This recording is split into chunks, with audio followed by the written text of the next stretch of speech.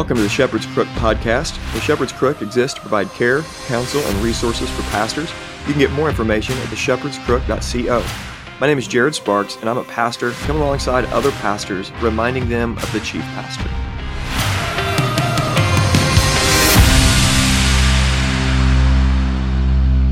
Welcome to the Shepherd's Crook podcast. This is episode 134. I hope you're doing well this morning. I had a little bit of a hiatus last week. If you saw the Instagram video, you know why. Went turkey hunting. It was turkey week last week. I got to go again this week because I missed him. I had a gobbler run right in front of me. My buddy Brandon, I'm telling you, he put me right on him. So we were facing west, and our backs were against the tree line. Some hens were roosted up top, and they flew down, and the sun was rising. It was beautiful outside. It was perfect. He had me right where we needed to be. And then these two jakes came walking across right in front of us. And one walked right in front of us. I waited. I got the second one. And it was about 25 to 30 yards away. And you know what? I just missed him.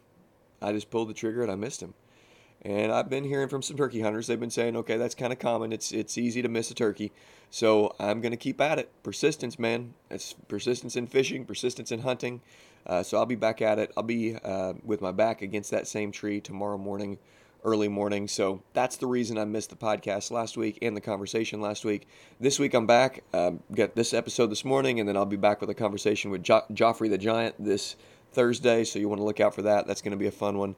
And I just continue to have great episodes, or not great episodes, great interviews down the line. Just been able to talk to some really great folks. And so I hope these are enjoyable to you. Here in 3 days, I guess on Thursday, I'll be interviewing Dr. Joe Boot. Very excited about that. But why don't we go ahead and pray? I'll tell you a little bit about the intensive again. We're less than 1 month away, and boy, do I want you to come. We got a great group, and I think it'd be greater if you were able to if you were able to be there. So let's go ahead and pray, and then I'll make my appeal. Lord, we just thank you for this day. I pray for this time as we're in John chapter 8. We look at how Jesus was able to quarrel and pick fights, and yet he wasn't quarrelsome. So there's intention, there's purpose in all that he does. There's obedience to you in all that he does. And so, Heavenly Father, we thank you for the saving work of Christ, that it is the perfect work. And we get to learn from him. We want to be Christ-like in all that we say and do, and we want to grow into that. Thank you for his work on our behalf. Jesus, we love you. Thank you for being our faithful big brother. Lead us in all we talk about today. I trust you will. In Jesus' name, amen. All right. So the intensive is the 4th through the 6th. I just got word from another church that they're bringing about 5 guys. We got a church in Missouri bringing 6 guys. And then we got guys from our church and just friends from around the country as far as Virginia. My buddy Bill, he's been on the show before, is coming out. So we've got over 20 people that are now registered to come. And we would absolutely love it if we get to meet you and you got to come down the river with us and you got to hear about God and government. We're really excited about the content and just the group of guys that are going to be there. It's just a solid group.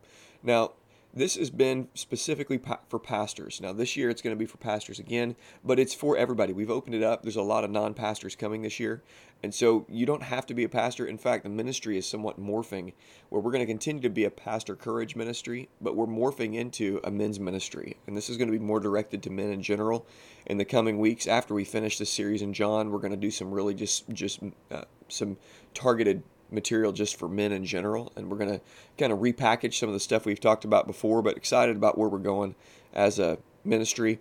And so just be following along and you'll see some of those shifts. But today we're continuing the series going through the Gospel of John, and we're taking these pictures of Christ, and we're wanting to if you've not been with us, or maybe you need a refresher from being away for 2 weeks, we're going to see very specifically in John 8 how Jesus picks a fight and Jesus quarrels, and very intentionally, in a way that we could scratch our heads and wonder, why did you do it this way, Jesus? Why?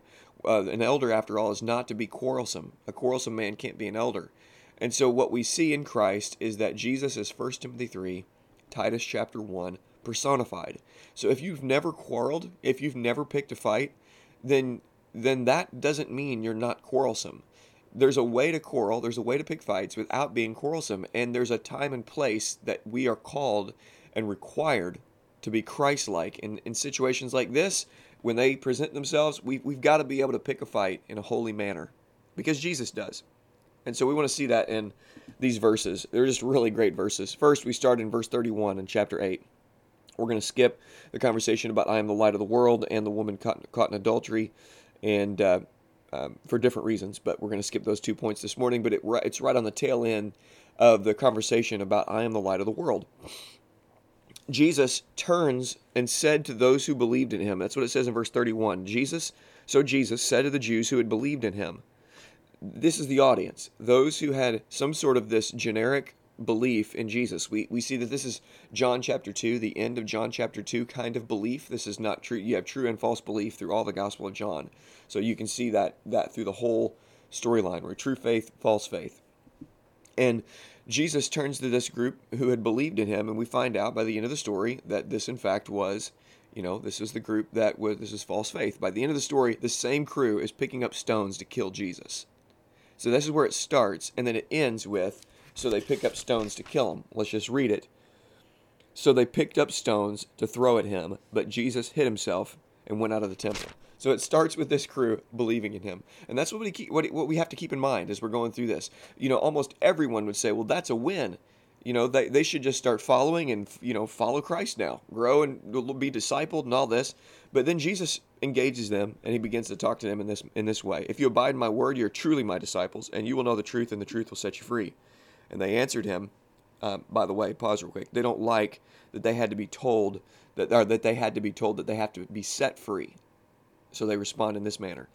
We are offspring of Abraham and never been enslaved to anyone. They seem to forget, 400 years of slavery in Egypt and their time in exile in Babylon somehow. And then they say, how is it that you say that you will become free? Jesus answered them, truly, truly, I say to you, everyone who practices sin is a slave to sin. The slave does not remain in the house forever, but the son remains forever. So if the son sets you free, you'll be free indeed. I know that you're offspring of Abraham, yet you seek to kill me because my words find no place in you. I speak of what I have seen with my Father, and you do what you have heard from your father. Now, isn't it interesting? Where in the story do we find out that these people want to kill Jesus? We're just told that they had believed in him. But Jesus, now for all the listening audience, I'm taking a sip of coffee. And the answer is, they hadn't yet sought to kill him. By the end, they will. This is Jesus bringing some holy agitation to this crew. He knew it was in the heart of man. And so he said that you're seeking to kill me because my words find no place in you. It seems like the exact opposite. Seems to be the crew, the crowd, the people, where the words of Christ find a place in them. They're the ones who have believed, but apparently not. And then he introduces this theme that he unpacks the rest of the time. And it's about this father business. And you have done what you have heard from your father. And he's going to tell them that their father is not God, that their father is the devil. Let's just go ahead and read it. They answered him, Abraham is our father. Jesus said to them, if you were Abraham's children, you'd be doing the works Abraham did. But now you seek to kill me, a man who has told you the truth that I heard from God. Again, we don't know that they're seeking to kill him until the very end. This is not what Abraham did. You're doing the works your father did. And they said to him, we were not born of sexual immorality. Now, I think this could have been a jab based on the rumors about Jesus that still were circulating around about sexual immorality. Really conceived, born of a virgin, really conceived of the Holy Spirit. We're not the ones born in sexual immorality, so I could be reading that in there, but I think that could be a jab that they're throwing at Jesus. We have one Father, even God. Jesus said to them, if God were your Father, you would love me, for I came from God and I am here. I came not of my own accord, but he sent me. Why do you not understand what I say? It's because you cannot bear to hear my words. You are of your father, the devil, and your will is to do your father's desires. He was a murderer in the beginning, and he does not stand in the truth, because there is no truth in him. And when he speaks out of his own character, for he is a liar, the father of lies. But because I tell you the truth, you do not believe me. Now, they just had believed him. Jesus, in this story, picks this fight, quarrels with this crew, and then tells them that they are sons of the devil. As they're arguing, bickering back and forth and saying, no, God's our father. And Jesus is like, no, the devil is your father. He's a murderer, and so are you. Now, guys, you seriously evaluate. If you're in this crew right now, if you're in these, what Vodi Bakum calls fault lines. Now, there's smaller fault lines all over the place, but if you're in the crowd that has really struggled over the last couple of years during lockdowns with the tone, we can call you the tone police. I love you, but if that's you, okay, tone police. Where you've said things like this. I really agree with you, Jared. I agree with you, whoever it may be, but we just don't like your tone. I don't like the tone of James White. I don't like the tone of the cross-politic guys. I don't like the tone of whoever, fill in the blank, of Askell and the boys down in Florida. Oh, I just don't like their tone. What they're saying is important, but they're just not saying it in love. Couldn't, just seriously, honest question. Couldn't that same thing be said about Jesus right here? Now, I'm not saying automatically that what everybody is doing is right or their heart is in the right place, okay? Certainly, you can be a jerk and do something like what Christ has done here and not be Christ-like. It's a very difficult thing to be Christ-like and start fights. But if you're never starting fights, how is it, please explain to me, how is it that you're not being, how are you not being Christ-like? You're not being Christ-like. You're failing to walk in the manner that Christ would have you walk if we are called to be Christ-like. And here he calls them the father of the devil. And if we do this today, the tone police come out like crazy. I mean, they would cancel Jesus. They would say, look, Jesus, you're being mean. It's not that what you're saying is wrong. Yes, we understand that they are children of the devil, that they're lost in their sin and they need to be rescued to some extent or something. Okay, I kind of get what you're saying. But really calling them the father of the devil, they just believed in you yesterday, man. Or just earlier, like an hour ago. Can't we be a little bit nicer to them? Okay, can't you see the apostles coming around Jesus and giving him counsel like that? So there's got to be a place for this. This is a real thing. This isn't just people who want to fight that are trying to find passages in the scripture to be able to defend being mean to people. That's not what's happening over the last several years. This serrated edge that Doug Wilson talks about is found in places just like this that Jeff Durbin's talking about. This is the serrated edge right here where Jesus is calling them children of the devil. The Jews were frustrated by this. I mean, obviously, they were frustrated. They continue to have this conversation with Jesus, and they tell him that he's got a demon. And they say, no. Jesus is like, no, I don't have a demon. It's you guys that are going against my heavenly Father. It's you guys that are following the devil. And Jesus says, it's my Father who glorifies me, and he's God. But you have not known him. I know him. If I were to say that I did not know him, I would be a liar, because they go into this conversation about who Jesus is. And then at the very end, he says, before Abraham was, I am. And this made them lose their mind. I mean, talk about the ultimate picking of a fight or the ultimate quarrel.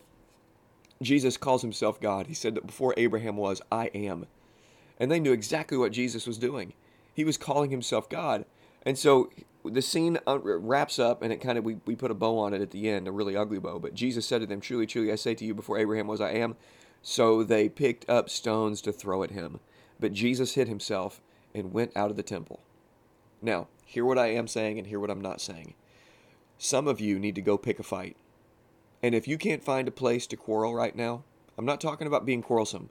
I'm not talking about going out and being the kind of man that's got a chip on your shoulder, always picking a fight, always looking for somebody to agitate. I'm not talking about being an annoying nuisance to everybody.